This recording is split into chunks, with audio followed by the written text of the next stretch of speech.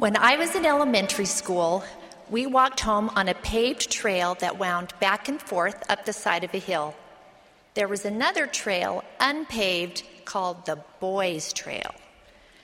The Boys' Trail was a path in the dirt that went straight up the hill. It was shorter but much steeper. As a young girl, I knew I could walk up any trail the boys could. More important, I knew I was living in the latter days and that I would need to do hard things, as did the pioneers, and I wanted to be prepared. So every now and then, I would lag behind my group of friends on the paved trail, remove my shoes, and walk barefoot up the boys' trail. I was trying to toughen up my feet. As a young primary girl, that is what I thought I could do to prepare. Now I know differently.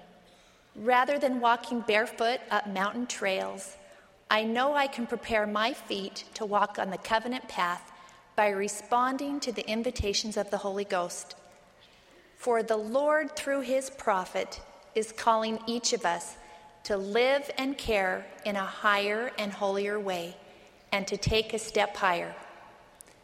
These prophetic calls to action, coupled with our innate sense that we can do and be more, sometimes create within us what Elder Neil A. Maxwell called divine discontent. Divine discontent comes when we compare what we are to what we have the power to become. Each of us, if we're honest, feels a gap between where and who we are and where and who we want to become. We yearn for greater personal capacity. We have these feelings because we are daughters and sons of God, born with the light of Christ, yet living in a fallen world. These feelings are God-given and create an urgency to act. We should welcome feelings of divine discontent that call us to a higher way while recognizing and avoiding Satan's counterfeit, paralyzing discouragement. This is a precious space into which Satan is all too eager to jump. We can choose to walk the higher path that leads us to seek for God and his peace and grace, or we can listen to Satan, who bombards us with messages that we will never be enough, rich enough, smart enough, beautiful enough, anything enough. Our discontent can become divine or destructive. One way to tell divine discontent from Satan's counterfeit is that divine discontent will lead us to faithful action. Divine discontent is not an invitation to stay in our comfort zone, nor will it lead us to despair. I have learned that when I wallow in thoughts of everything I am not, I do not progress, and I find it much more difficult to feel and follow the Spirit. As a young man, Joseph Smith became keenly aware of his shortcomings and worried about the welfare of his immortal soul. In his words, "My mind became exceedingly distressed, for I became convicted of my sins and felt to mourn for my own sins and for the sins of the world." This led him to serious reflection and great uneasiness. Does this sound familiar? Are you uneasy or distressed by your shortcomings? Well, Joseph did something. He shared, "I often said to myself, what is to be done?" Joseph acted in faith. He turned to the scriptures, read the invitation in James 1:5, and turned to God for help. The resulting vision ushered in the restoration. How grateful I am that Joseph's divine discontent, his period of unease and confusion, spurred him to faithful action. The world often uses a feeling of discontent as an excuse for self-absorption, for turning our thoughts inward and backward and dwelling individually on who I am not, and what I want. Divine discontent motivates us to follow the example of the Savior, who went about doing good. As we walk the path of discipleship, we will receive spiritual nudges to reach out to others. A story I heard years ago has helped me recognize and then act on promptings from the Holy Ghost. Sister Bonnie Parkin, former Relief Society General President, shared the following. Susan was a wonderful seamstress. President Kimball lived in her ward. One Sunday, Susan noticed that he had a new suit. Her father had recently brought her some exquisite silk fabric. Susan thought that fabric would make a handsome tie to go with President Kimball's new suit. And so on Monday, she made the tie. She wrapped it in tissue paper and walked up the block to President Kimball's home. On her way to the front door, she suddenly stopped and thought, who am I to make a tie for the prophet? He probably has plenty of them. Deciding that she had made a mistake, she turned to leave. Just then, Sister Kimball opened the front door and said, "Oh, Susan."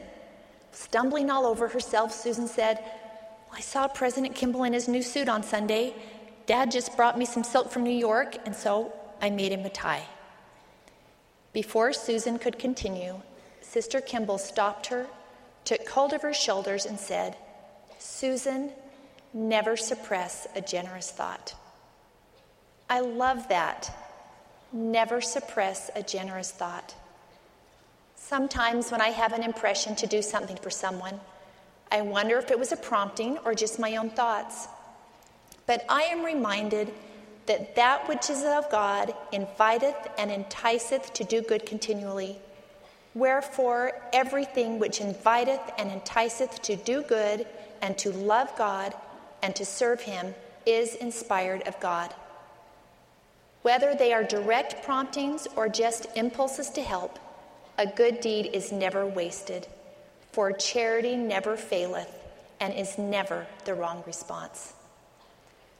Often the timing is inconvenient, and we seldom know the impact of our small acts of service. But every now and then, we will recognize that we have been instruments in the hands of God, and we will be grateful to know that the Holy Ghost working through us is a manifestation of God's approval. Sisters, you and I can plead for the Holy Ghost to show us all things what we should do, even when our to-do list already looks full. When prompted, we can leave dishes in the sink or an inbox full of challenges demanding attention in order to read to a child, visit with a friend, babysit a neighbor's children, or serve in the temple. Don't get me wrong, I am a list maker. I love checking things off. But peace comes in knowing that being more does not necessarily equate to doing more. Responding to discontent by resolving to follow promptings changes the way I think about my time. And I see people not as interruptions, but as the purpose of my life. Divine discontent leads to humility, not to self-pity or the discouragement that comes from making comparisons in which we always come up short. Covenant-keeping women come in all sizes and shapes. Their families and life experiences and circumstances vary. Of course, all of us will fall short of our divine potential, and there is some truth in the realization that alone we are not enough. But the good news of the gospel is that with the grace of God, we are enough. With Christ's help, we can do all things. The scriptures promise that we will find grace to help in time of need.